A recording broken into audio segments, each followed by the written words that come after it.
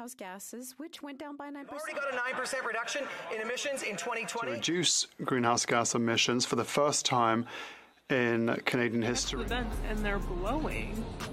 So they're blowing cold air. Air conditioned the street. The whole street has vents on it.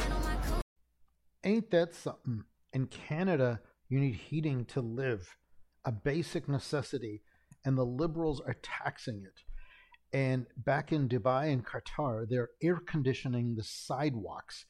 Like, that would be equivalent to a Canadian leaving the door open in the winter to heat the world.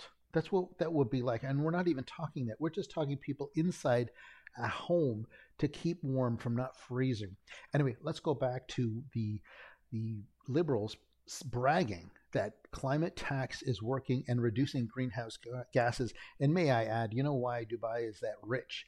Because they sell oil all over the world. That's why they got the money. Anyway, let's go talk about the Liberals and how they're doing amazing with the carbon tax.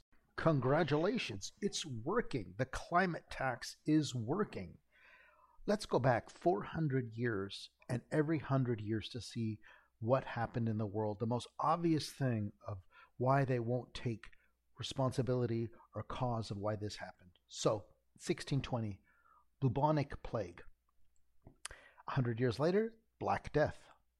100 years later, cholera. 100 years, 1920, Spanish flu. What happened in 2020? We all know what happened. And the whole world went down in greenhouse gases. It was a blip caused by a 100-year thing. The entire world went down.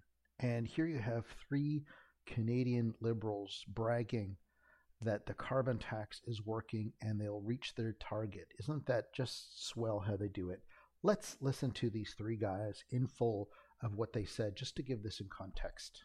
The fact that our carbon tax is one of the most effective in the world, because it will reduce greenhouse gases, which went down by 9%, unlike what we heard on the other side of this house. And 100% of revenues generated by the carbon tax. We've already got a 9% reduction in emissions in 2020.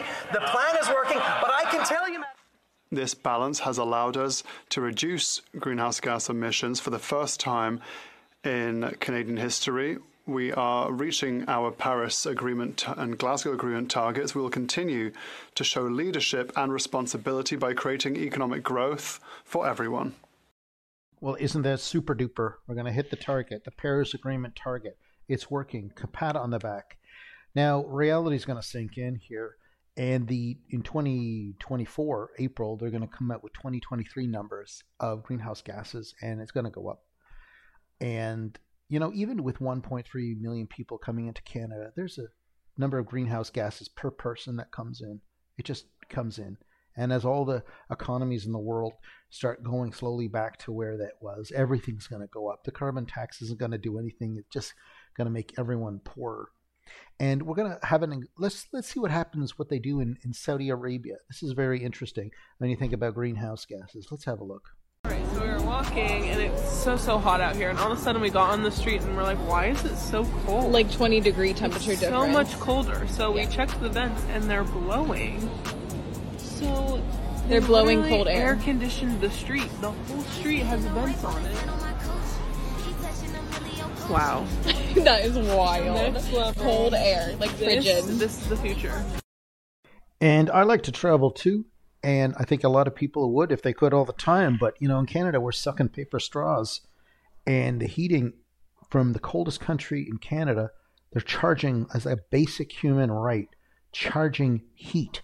That's what Trudeau's doing. And what do they do in Saudi Arabia? They have air-conditioned streets. Do you think they care about carbon gas? And all that oil that Saudi Arabia ships out, where do you think that all ends up?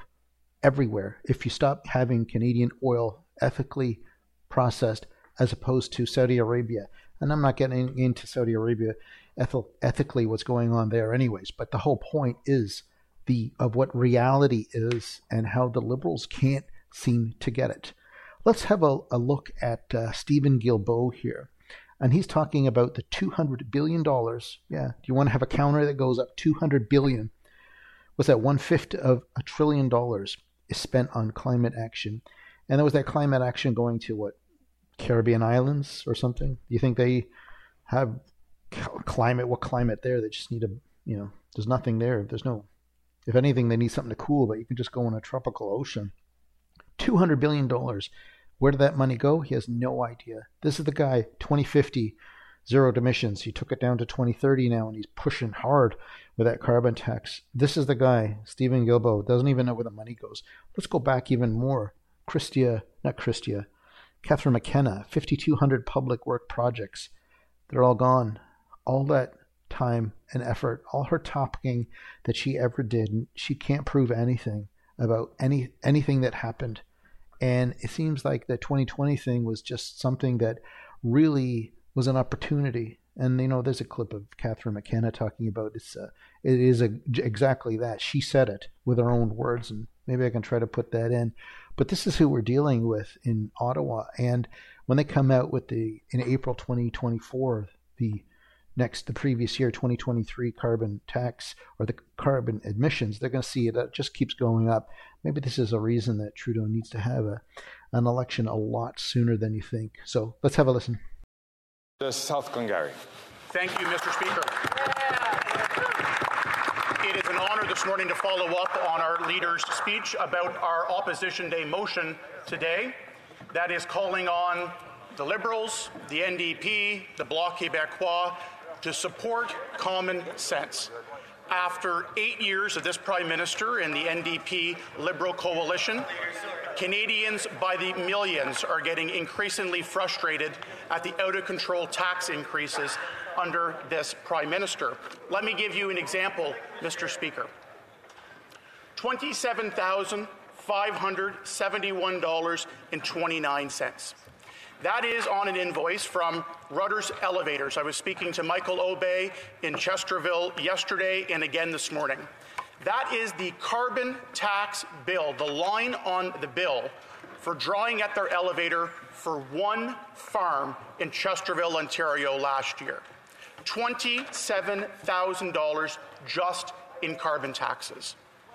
Canadians believe that is getting absurd. But the worst is yet to come. On April 1st, the carbon tax is going to increase by 23%. And the Prime Minister and the NDP, their coalition partners together, they are going to quadruple the carbon tax in the coming years.